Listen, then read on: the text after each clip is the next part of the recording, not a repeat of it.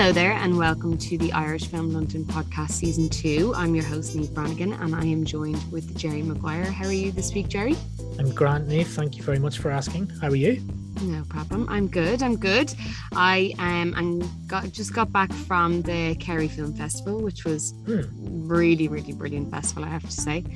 And this episode is going to be coming out a little bit later, but this weekend coming up is the Richard Harris Film Festival, and then there's Still Voices in Longford, and then obviously we'll be coming into our own IFL festival, so it's just festival season. Loads of film festivals all over the place at the minute. What was your highlight from Kerry Film Festival, if you had one? Oh God, there's a short called Ready. No, I'm joking. Is that the one you're in? I can't say that. There was, Lakelands is such a great film, and I'm really excited for more people to see that for when it comes out, and we'll definitely have the lads on when that happens. But it's just a really great film, and I think as well the lads, for any kind of budding filmmakers who are out there as well, they just went about it in such a great way. The Rob and Patrick, the guys who made it, because they did their short.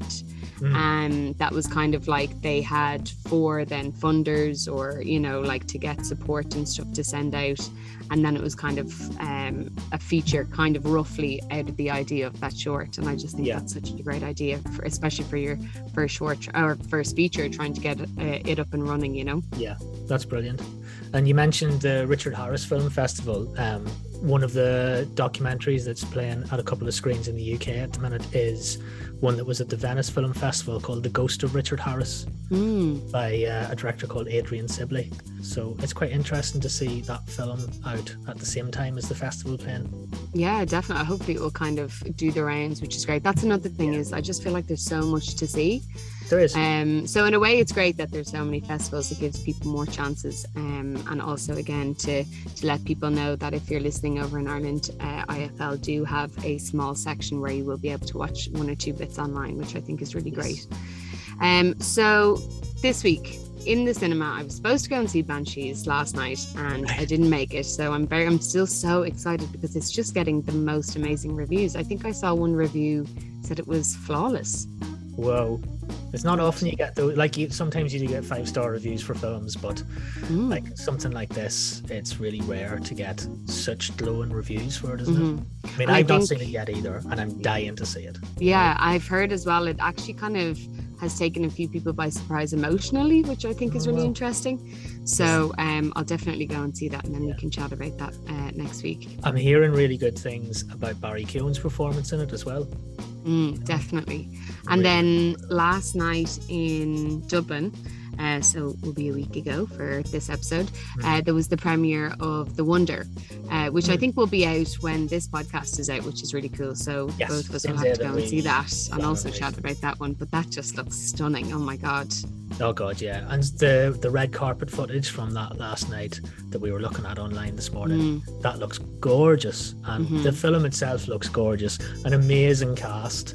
It's the kind of film that I think Irish audiences really go for.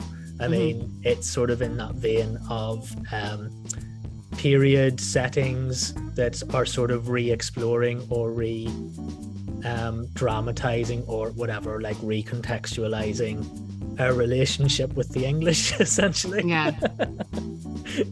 To put it, there's no other way for me to say it. We love those. We love them. Yeah. But no, I think it looks beautiful, like the cinematography and everything. And then obviously Florence Pugh is in it, and also Niamh Algar. So hopefully we'll be able to get Niamh back on to chat about it, because I think that would be a great episode, because it just looks so great. Yeah. So what else is coming out? So on the day that we release this podcast, it should be the release date for a brilliant documentary called Lyra, which we will have done a preview screening of at the Bertha Dock House on Tuesday, November 1st. So it is a little bit weird. We're being quite open about the fact that we've recorded this in advance.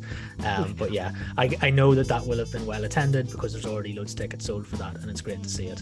Good. And maybe there'll be a chance for us to interview Alison Miller, the film's director, for a future podcast episode. I'd be really, really interested to talk to her on here as well. And what else have we got?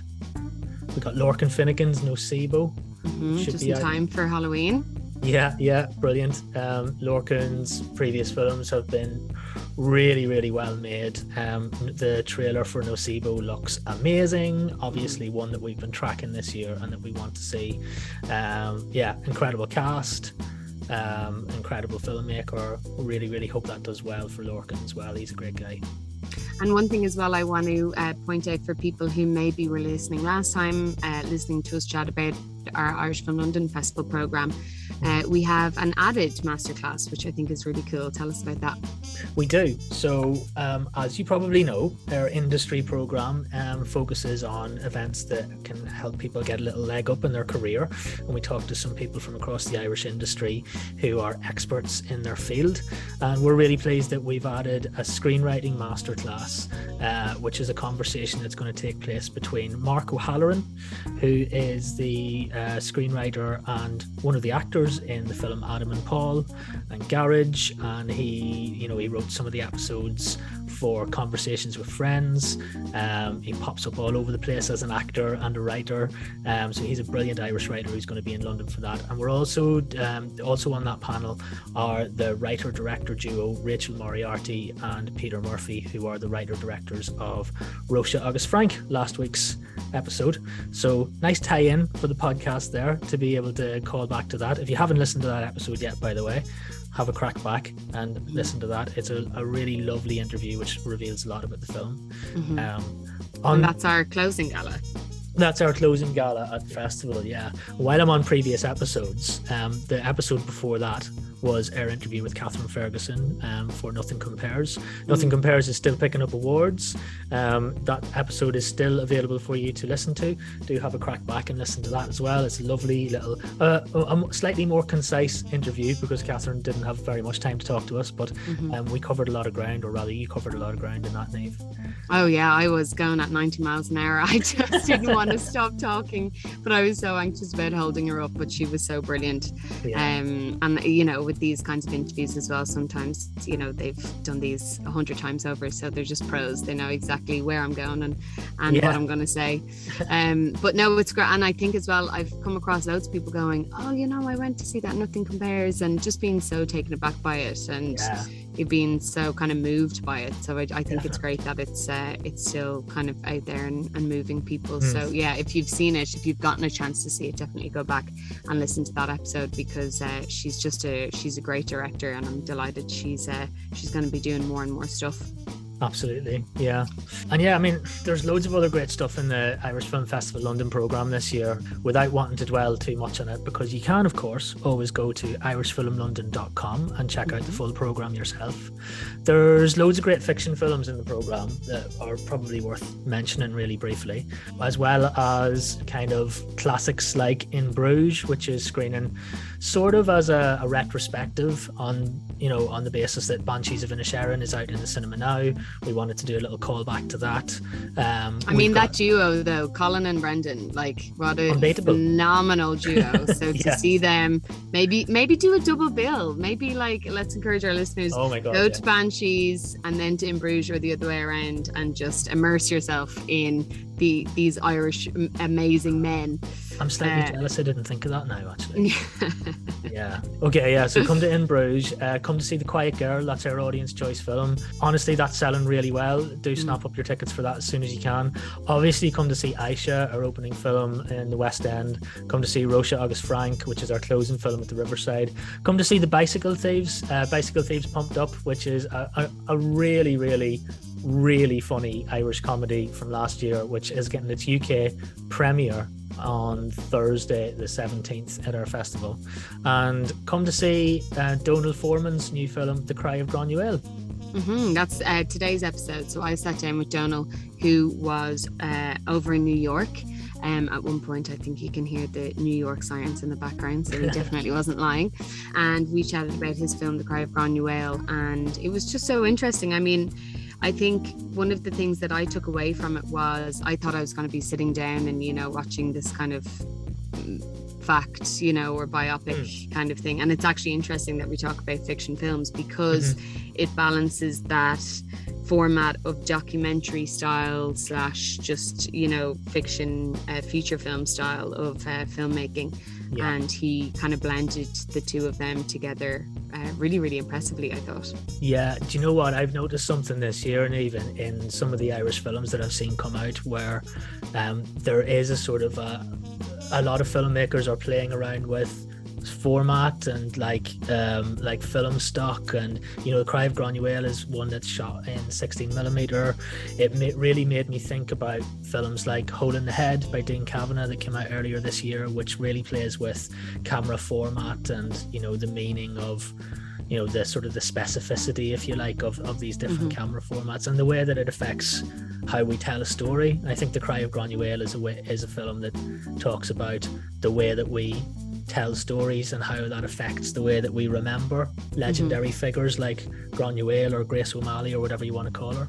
Yeah, and I think as well, just even as a medium, like Dónal chats throughout the interview at one point, and we kind of talk about, you know, keeping film alive, you know, and if you don't use it, you know, it will just at one point, you know, I mean, I imagine we might get there maybe at some point it will just all be digital, but, you know, to try and keep that tradition of shooting on film alive. And yes, okay, it might be harder, and, you know, time wise it might be tougher, and equipment wise, and actually he was saying it was hard to find people who are you know, had experience in it, but if you don't push yourself to do it, then it will just kind of die out, you know. So I thought that was really I just thought that was really cool that he did it, because he could easily just go, oh, you know, I think that's too hard. I think that's really important, and you're right to mention that, because, you know, as digital stuff becomes more prevalent, and it is like pretty much like 95% of everything that you see now is on digital. Like, it is an art form that's going to die out, and like there's people around like have you been listening to the Eddie Lenihan podcast? There's this podcast called Tell Me a Story with Eddie Lenihan. Eddie's the famous Shanahy who is quite vocal about us losing our folklore and our sort of oral tradition. But Eddie's got this podcast that I've come across called Tell Me a Story with Eddie Lenihan, and he's a Shanahy, which means he's a storyteller who keeps the oral tradition alive. And it's brilliant to see that there are people out there like him keeping the Irish oral tradition alive. And in the same way, I think people like Dónal and Dean and people who play around with camera format and who want to continue using film, they're keeping traditions of visual storytelling alive as well. Yeah, exactly, definitely. And yeah, I just think I kind of struggle, I think, at the moment with some new films that come out when, you know, you might see these big shots of maybe a camera following a train or, you know, or a plane or whatever. And my brain kind of goes, but I know a camera can't do that. You know what I mean? And then I know I'm watching something really digital or affected or, you know, and it kind of takes me out of it a little bit. So that is definitely one thing that this film does not do. And it brings you in, especially gives you a very intense emotional experience, I think, this film. So definitely check it out. It's going to be in our festival in November, so come and see it, and I hope you guys enjoy this interview. So thanks a million, Jerry. Brilliant. Thanks, Niamh. If you're part of the regular Irish Film London audience or want to get more from your experience, consider joining our growing family of members for a range of exciting benefits. Irish Film London is a non-for-profit organisation. Our mission is to promote the best new Irish film to audiences all over the UK, and with the help of this podcast, the world. If you become a festival friend or a festival champion, you get perks like discounted tickets for films and events, free access to Irish Film from Home films, and invites to networking events, and so much more. So check it out now.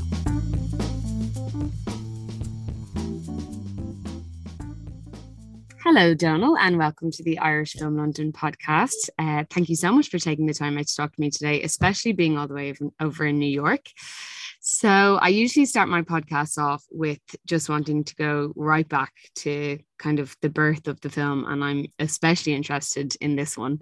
So I guess I'd love to know, when was the moment that you realised, I want to make a film about Grace O'Malley? Well, I'd been thinking about that for a long time.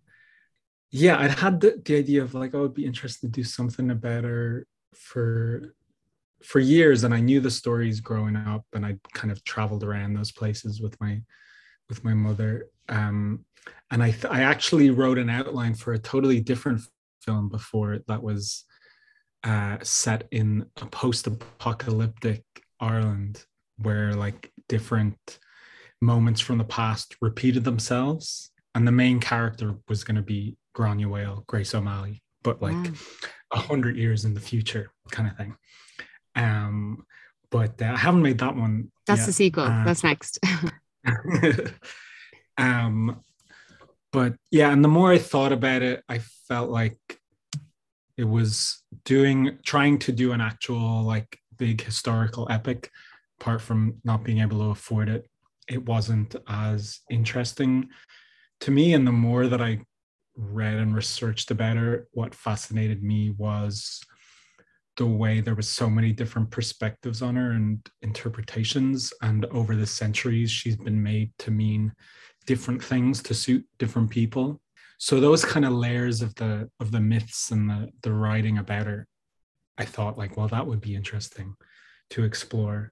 And then I had an unusual inspiration then by I met this American film producer in New York who said if I could come up with a vehicle for an American actress in Ireland, that he thought he could raise some money in the US for it. And I thought, that sounds like a terrible idea.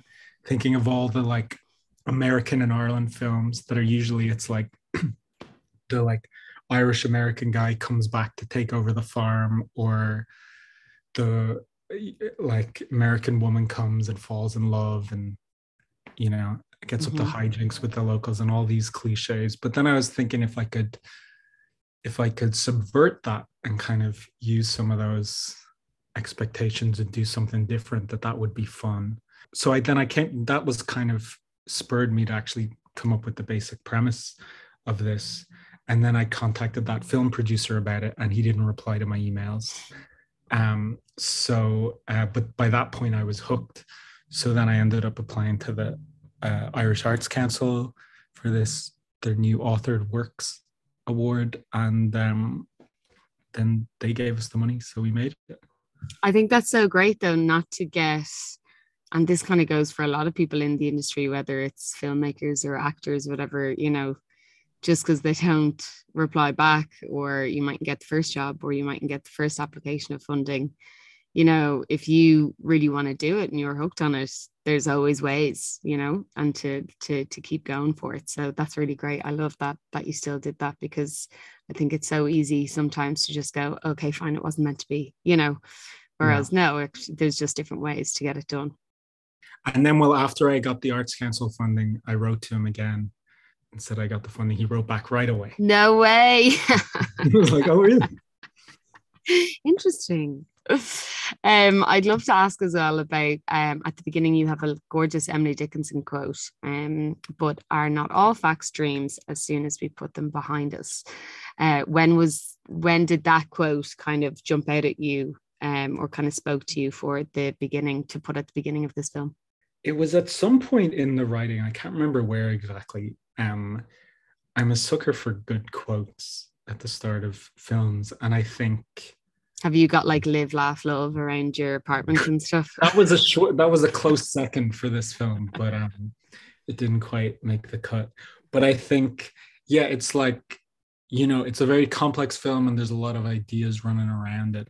When I kind of came across that poem, I thought was like, oh yeah, that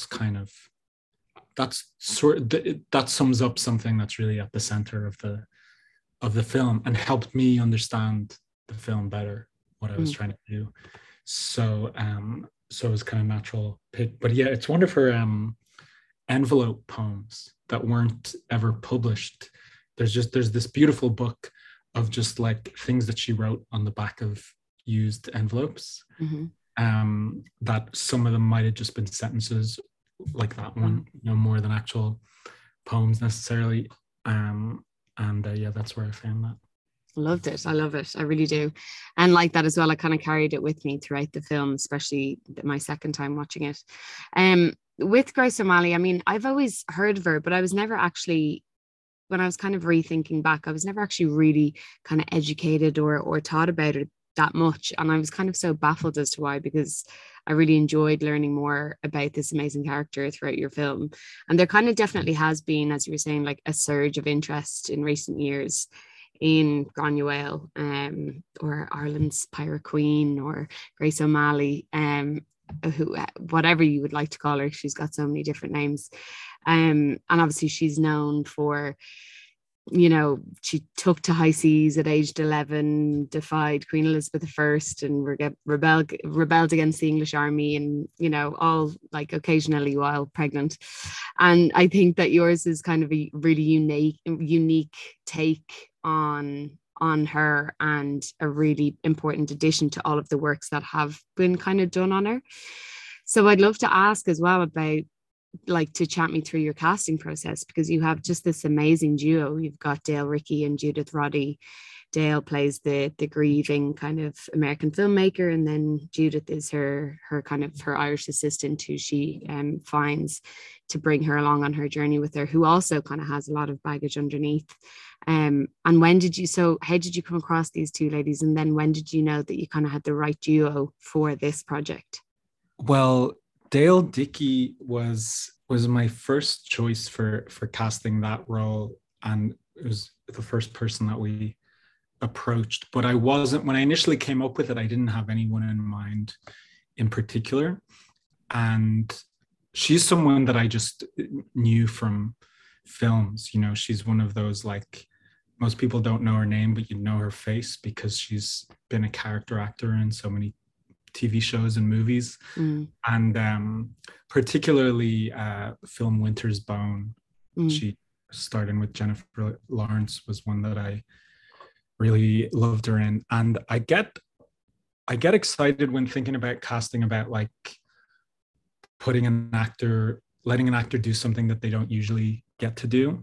And I became aware of that when I was quite young, because my mom wasn't in the film world, but she had a lot of friends who were actors or were involved in film. And there was just a great Irish actress, Ruth McCabe, who was like a friend of my mother's, she was like the nurse in My Left Foot and different things. And I used to think, watching her on screen and then knowing her, that it was like she had all this range in how she behaved in life, but then she tended to get certain kinds of roles in films, but it was clear there was all these other things that she could do. And so I was wondering that about Dale Dickey as well, because she generally plays like very hard Southern kind of like working class characters who are criminals or addicts, or like, this kind of thing. And one thing I like to do when I'm casting is see if I can find the actors on a podcast like this kind of thing, like if where you can just listen to an actor talk for like an hour and get a sense of them. And so I did that with Dale, and with Dale I could see that it was like, oh yeah, there's clearly, she's got all these other things going on that I hadn't seen in some of those other films. So I feel like she could definitely do it, and it would be fun for all of us, because it's not, a kind of character she's played before. So that was exciting. And then I just wrote a letter that got sent to her agent, and she, I think once she heard it was in Ireland, she was like, before she read anything, it was just like, yeah, let's. Does she have any connection to Ireland, or well, other than the natural kind of Irish love affair? She's from Knoxville, Tennessee, and they're mostly like Scotch Irish. Okay. There. So there's like, a bit of a connection. And she'd actually, coincidentally, years ago, she'd done a reading of a play about Granuaile in New York that a friend of hers had written, that I don't think was ever produced, but she was like at play. So she'd actually run into that part before. And yeah, she connected to the character in a lot of ways. And then Judith, I'd like met a few times before, and I'd seen her on stage in Pan Pan Theatre productions and one of their like experimental plays. And I thought she just had like a great presence and energy and a kind of physicality to what she did. And I thought, we had an unconventional development process with this where I wrote a lot of the script in rehearsal with the actors, like I'd done on my previous fiction feature Out of Here. So, and given, the weird fantastical nature of some of the film, I thought the kind of theater she'd done before gave me the impression she'd be up to do some play with some weird ideas. And that's such an interesting way of working? Was it quite a collaborative process, or was it just more that for you it was kind of more on the spot or in the moment, creating the script, I guess, the story that you wanted to make? It was a bit of both. Like when I'd done it before on Out of Here, it was that film was about kind of like young people in Dublin in their 20s, and people were cast very close to their to who they actually were. So there was a lot of room for people to bring their own experiences to it. And this was a bit different because the characters are so specific and they have these backgrounds and all that, especially Judith's part with all this knowledge of Granuaile and stuff. You can't really like throw an actor in a room and be like improvise your ideas about history. It's so it was a bit more written, but it was doing it in that environment I really love, because you're able to get immediate feedback and dialogue about what you're doing. So I could go home and write something, and then we try it out the next day, and immediately they can tell me, no, that doesn't feel right, or I think she should talk more about this, or we haven't addressed this, and I can take that in. So they get to bring a lot to it that way, and helping me figure out what's right for the characters. Definitely. I just also want to say the fact that there was a New York siren in the background. You definitely are in New York. Like, you're not lying. I just think that was a perfect addition to the podcast.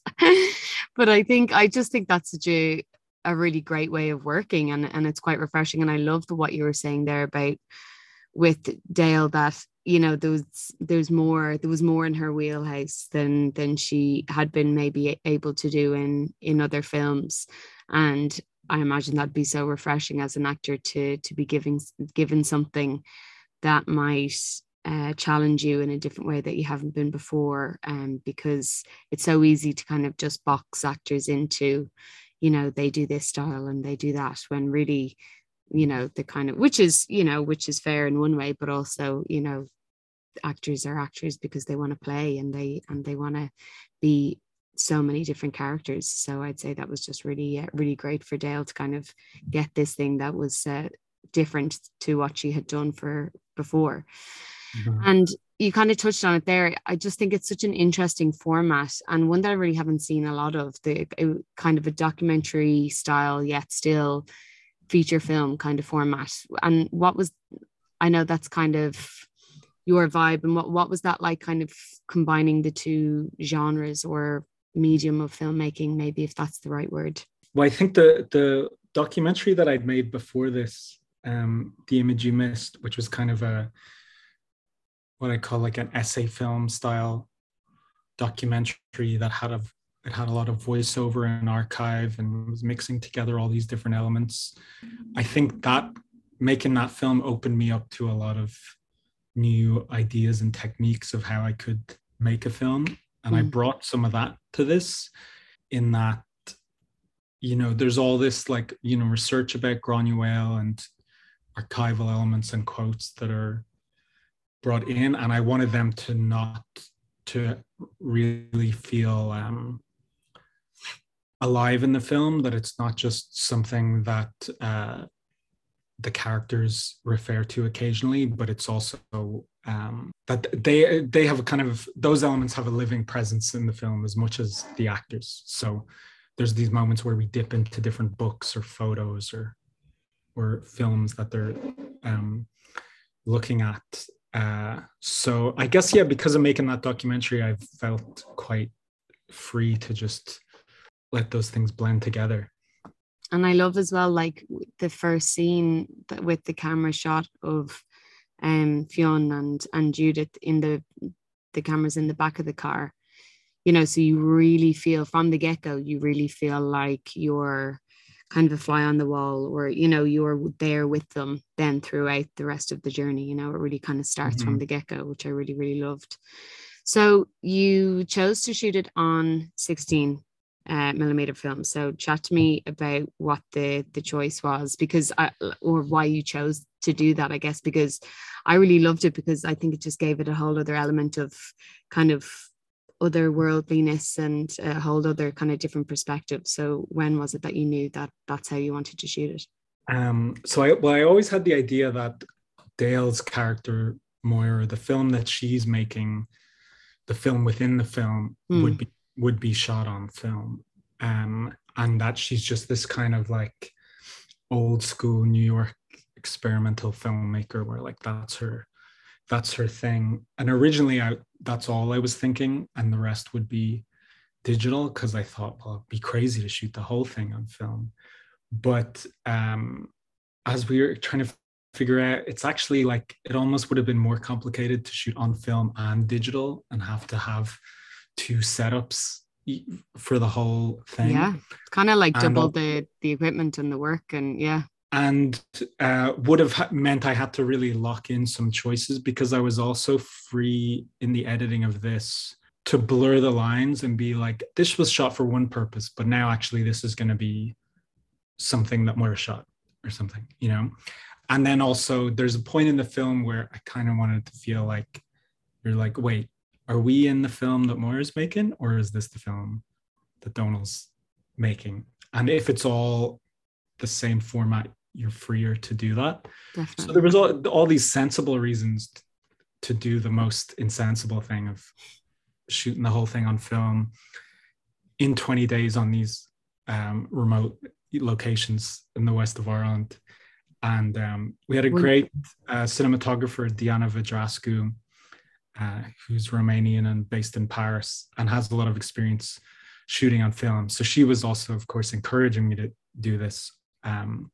Although it was definitely difficult, and, you know, like caused a lot of challenges along the way. Even just finding a camera, like we couldn't find a camera to rent in Ireland to shoot on 16. We had to get the equipment package from Paris in the end, and had to send the footage to London, this place, to get it processed. But it was worth it, I think. And all the kind of influences, the sort of films that I was thinking about and inspired by making this, were all shot on film. And at a certain point, I think when you're shooting digital, you need to like embrace that and not be wishing it was film or trying to make it look like film. Yeah.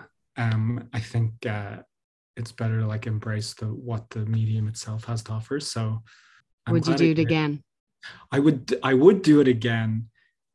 I wouldn't do it again like the exact same way, or for in those circumstances with that budget, because of how hard it was. Like I wouldn't drive myself crazy in that particular way before. But I think it's also important, like, you know, I want film to survive and it to be that people keep using it.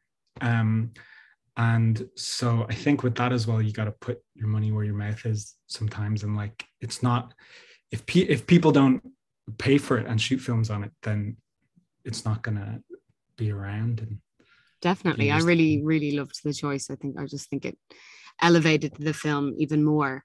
And actually, Diana was going to be the next thing I was going to ask about, because the cinematography in it is, I think, is just absolutely stunning, and kind of takes, you know, tourism Ireland to a whole new level. So what was it? So how did you meet Diana, and how did that kind of relationship come about? I'd met her at the Rotterdam Film Festival, where I'd shown the documentary, The Image You Missed, that I made before. And we got on, and I was she's also an experimental filmmaker in her own right, and usually shoots on film, and is very interested in her work in like wild mountainous landscapes. And she made a film about like a volcanic island, and so I thought her like sense of landscape, and coming from a more unconventional background as well, I thought would kind of add to the project. And yeah, so we just we didn't know each other that well, but she was excited about it and worked out well. And she had experience in shooting in film then as well, so yeah. I imagine that was quite a big plus. Yeah, which also is not that easy to find. Yeah, exactly, definitely. He feels comfortable shooting on it. And chat to me then about the locations. So you shot on Clare Island, Achill Island, Louisburg in Mayo, and then obviously in Dublin as well. But did you have any weather issues? Did you come across any obstacles throughout the shoot on the different locations?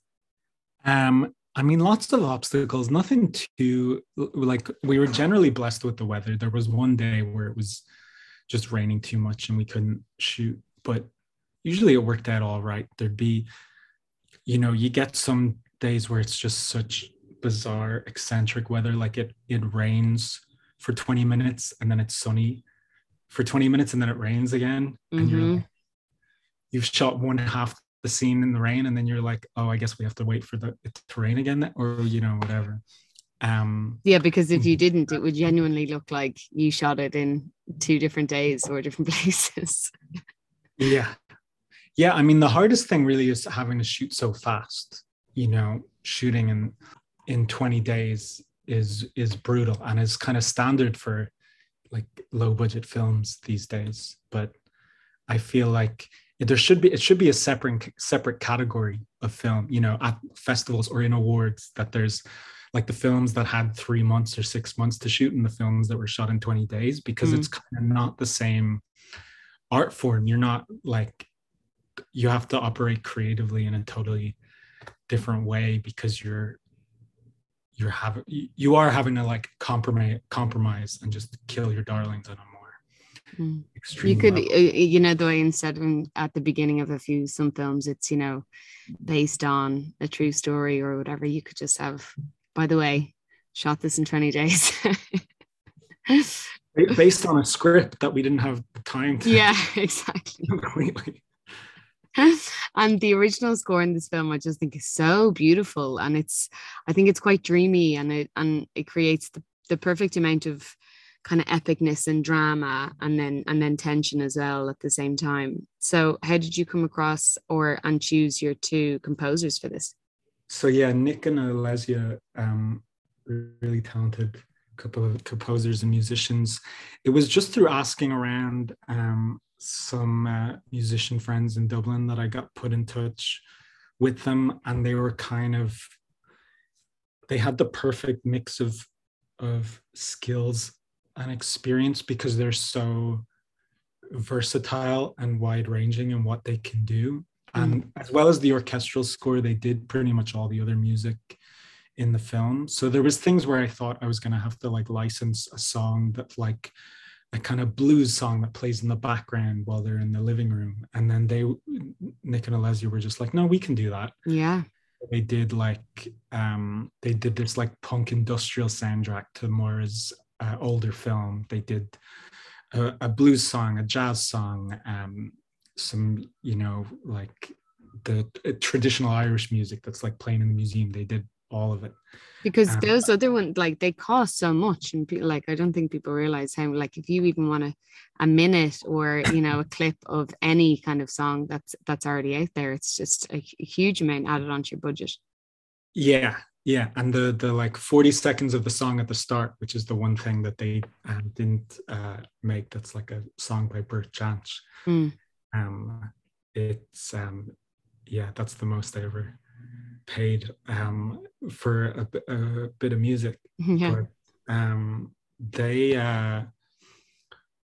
they did all these different elements. Or Alesia she's from Ukraine, and she actually did like a keening song in Irish that we hear like in the distance. She's like singing kind of a bit of like Shanno style singing as well. And then the orchestral score, I had some kind of reference points from films I was inspired by that, you know, I had an idea of the general feel that I wanted, and then they were able to really create a pretty big orchestral sound, but they just recorded it in their house, like one musician at a time, you know, kind of putting it together. It's really impressive. It's really, really gorgeous, I have to say. So you wrote it, directed it, and then you edited it as well. So how do you find wearing all of those different hats? Does it come quite naturally, or do you kind of have to switch off and focus on each individual one? Or even as you're directing, are you thinking about being in the editing room? Yeah, I'm definitely like thinking about it all at once. And I think it's because I kind of like, I grew up making films from a young age and used to think of it. It's like one activity, it's filmmaking, and you do whatever task is needed at that stage. So it all kind of grows out of the same thing. And but I think directing is the main thing and the most important thing to me. And then I don't consider myself a natural writer. I like write so that I can direct it. And editing, I feel a bit more at home in. Like, I do really just love and enjoy that process. And I think it does help to like I'm always thinking about how things cut together, especially when you're working fast and thinking like, okay, if we cut that shot, will this cut to this? And, you know, that kind of technical thinking. And so, yeah, I think it's all good as long as I make sure that I have other people around to bounce things off on and keep me honest and stop me getting like lost in my own either enthusiasm or like hypercritical nature.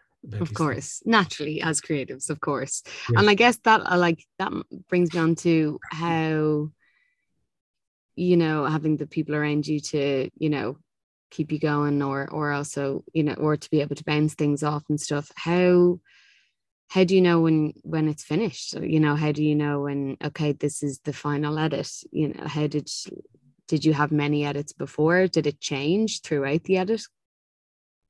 Changed so much.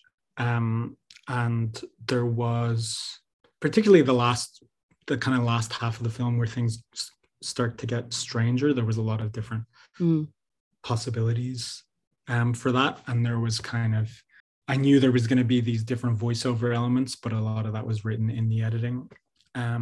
So that felt a bit more like the way things can change with the documentary. The editing really dragged out. It took place over about 1.5 years because we shot just before the pandemic. And then I was editing on and off through the pandemic when I was able to focus on it. So it's hard to know, you know, like a lot of pandemic things, it's like how much of that was the film or just the circumstances. But yeah, it definitely took a while to figure it out. And I think with like knowing when it's finished, it's usually just like reaching a point of exhaustion where when you start making changes and it's getting worse. Step away. And it's like, maybe it was better yesterday. Maybe let's go back. Maybe, I don't know, you know. Yeah, you just kind of reach a point where it's like, okay.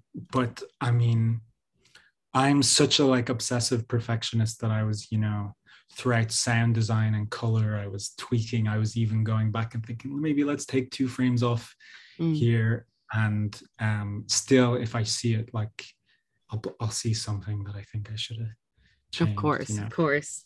So what was then with COVID then, I guess, in the middle, what was the rough kind of timeline from, say, getting the Arts Council on board to the first time you saw it on the big screen? Got the funding, was kind of researching and prepping it through 2019. And then we shot it in like September, October. And then took a break for a few months. And then January 2020, I was like, okay, let's get stuck into this. great year ahead of us. Mm-hmm. And then it was like finished towards the end of 2021. So the first screening was this year, in March. So it was like, yeah, over 3 years from when we got the funding, I guess. Wow, that's amazing. So yeah, I don't know. These things it all feels relative, because I know people who spend like 10 years raising money for a film and 5 years editing it and stuff. Just becomes a bit of a blur. I mean, it was a real blessing to just have that support from the Arts Council, because it was just film fully funded in one swoop, and they just give you a lot of freedom to make the film you want to make. And you kind of touched earlier about how, you know, I guess this film would be categorized genre-wise as experimental, which I imagine is quite a freeing term, you know, not having to be put in a genre box like drama or thriller or comedy. And is that what you quite like in your filmmaking? And is that the feeling of the film, that like that it's more of an offering as opposed to, you know, you're telling the audience something? Or yeah, I wouldn't actually like volunteer to call it experimental. I think it's got experimental elements to it, but it's tricky, I think, because I think like being defined as experimental can be even more of a box in a way, because people have so many like preconceptions or ideas about that, even if they're vague ones. It's like, oh, so there's no story, so it'll be, or so, oh, it's just for a tiny audience or something like that. But whereas, you know, I think it does play with genre. There's like kind of genre elements in it that are sort of hinted at or established and then subverted. You know, I kind of thought of the idea of the whole film as like a film that starts off in a more linear setup, where you have this familiarity of, it's like, okay, two characters who are different but have something in common, and they're going to go on this journey together, and they're kind of getting closer to their destination, and they're meeting interesting characters. Maybe they're going to learn something from these other. So it starts off like that, and then it kind of goes off the rails, and the film sort of falls apart in a way and becomes almost another kind of film. And that's more exciting to play with, is to kind of work with familiar elements and then subvert them and turn them upside down, rather than to start in a place of like already swimming in something totally like unfamiliar and confusing or something, you know?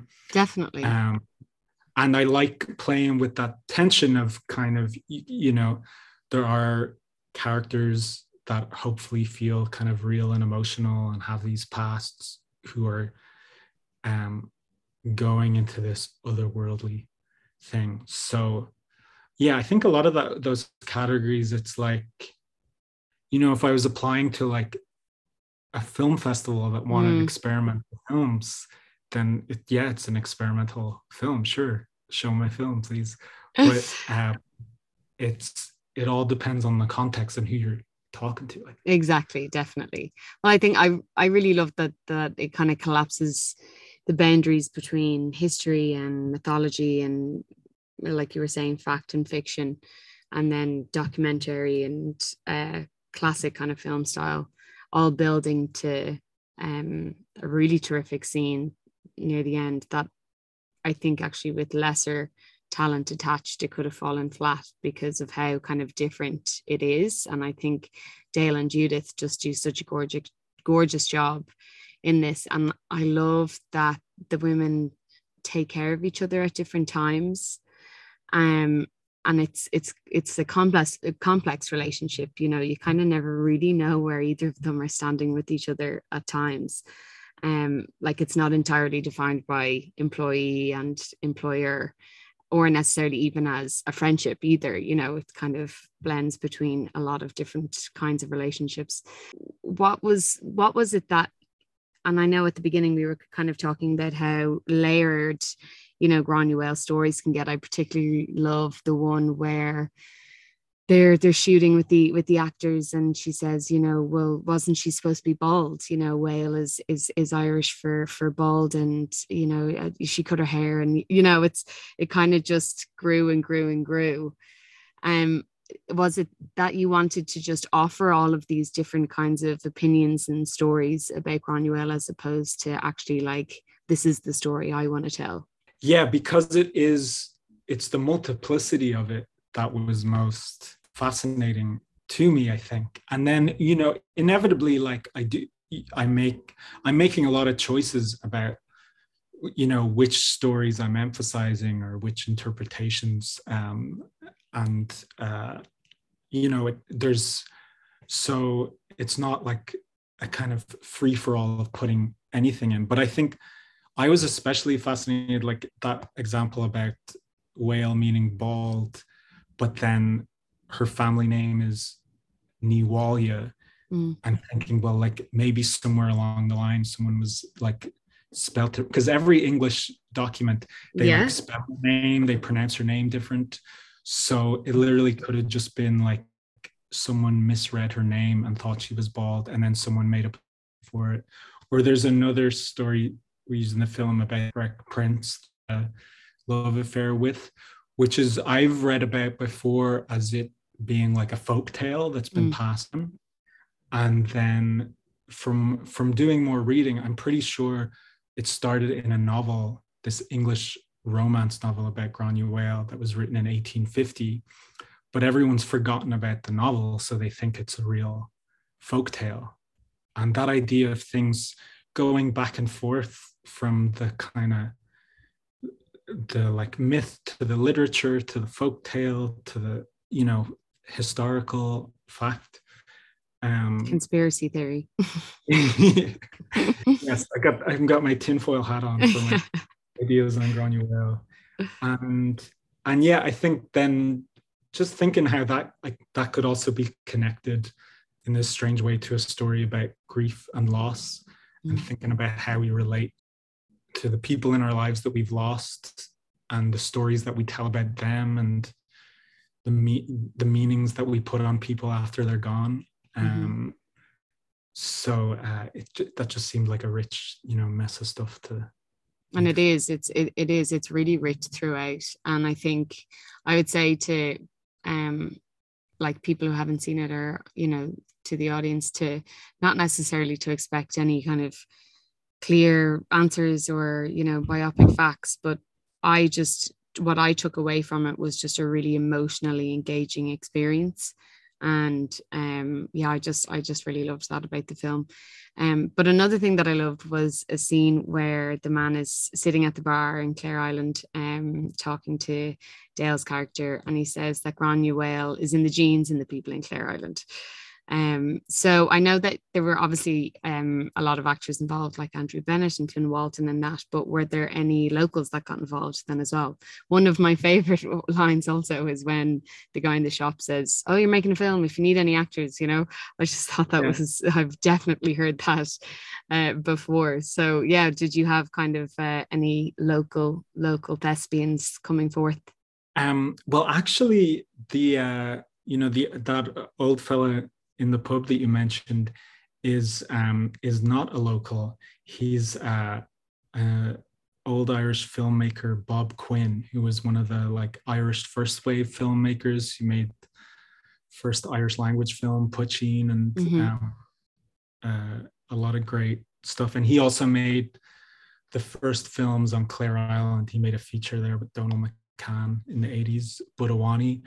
So he has this connection to the island going way back, and some of his films were like a real inspiration to me. So I convinced him to come out and do that scene. That was nice full circle, yeah. And that was one of the few scenes that was just totally improvised. I just got him, you know, to waffle about a few things.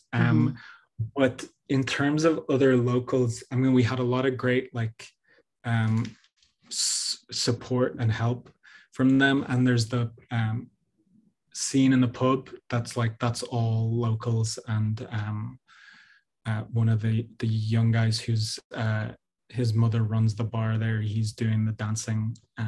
So that scene, you see a lot of locals and occasionally spotted about, but all of the actors are actors. That's Cillian Roche in the shop, and I've been surprised that some people had thought that, you know, or people who don't know Andrew Bennett is like, oh, so you got the guy, just the local ferry guy. I know. Well, I mean, he clearly does a very good job then. So it was, if that scene with Mr. Quinn was improvised, was, I imagine then the scene with Dónal Clarke, the film critic at the beginning, was also improvised then as well. That was actually fairly rehearsed, because so I got Dónal Clarke to come when we were a few weeks of rehearsal.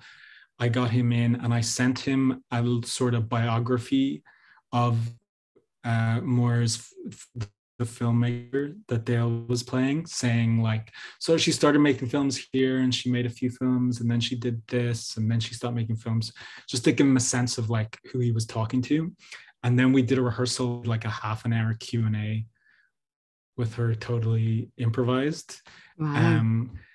And I would just kind of give them directions and nudging, and I had to nudge him to basically be more confident, a bit less. He would have been nicer if I let him. And so from that, I like wrote a script that he pretty much stuck to. He kind of said it in his own words. Yeah, he did a very good job. I thought it was a really good representation of a Q&A. I've been at a few Q&As in my time where they've just gotten a bit awkward and everyone in the cinema is like, just get me out of here, let alone with the breakup going on behind you. So there's a whole lot going on in that IFI scene, which I just think is fantastic. Nice. But I really, really loved it, I have to say. So congratulations on a wonderful film. So as always, I like to ask my guests what their favorite Irish film is, or kind of most one that they'll return back to. And if there's been a film throughout your life that has had quite a big impact in any way, shape or form. A favorite Irish film, I think today I would say Maeve by Pat Murphy, which is another kind of first wave film from the early 80s, which I saw. It's about the Troubles in Northern Ireland from this like very interesting feminist point of view, and I saw it while I was researching my doc, The Image You Missed, and it was such an inspiration. I ended up quoting some parts of it in it, but it's such a unique film in its ideas and in its style that I don't think there's been anything like it since. In Irish film, or even like anywhere else that really does it with that style and that angle. So that's one that I'd encourage anyone to check out. Amazing. And then a film that's been just more generally important. Yeah, I mean, this could be a positive impact. This could be one that you never want to see again. This could be one, that you constantly go back to if you're, having a sick day and you just always throw on and makes you laugh. It could be, or maybe one that inspired you to start making films, anything. Because I do hate the term favorite film. So it's kind of just like anything that's moved you in some sort of way. I think off the top of my head, I'd say, John Cassavetes, the American independent filmmaker, he was like one of the most important filmmakers for me as a teenager, after I'd already been making films like with my friends for a few years, but I hadn't really thought that seriously about it. And he made a film called Faces, which is about a kind of marriage falling apart. And he just shot it on weekends in his house with like friends and family over several years. And just the way he was able to make a film that's like so emotionally intense and well acted in that way, I thought was very inspiring. That, you don't need a lot to like make a film that can be moving and that can will stand the test of time. Definitely. I'm going to add that on my list. This is why I love asking people this, because my list is just getting longer and longer. Well, thank you so much, Dónal. I really, really appreciate the time for you coming on to talk to me, and well done again. And we're looking forward to seeing Granuaile in the Irish Film London Festival. It's going to be on the 19th of November in the Riverside Studios at 5 p.m. and you can get tickets on the website for that now. So thanks so much, Dónal.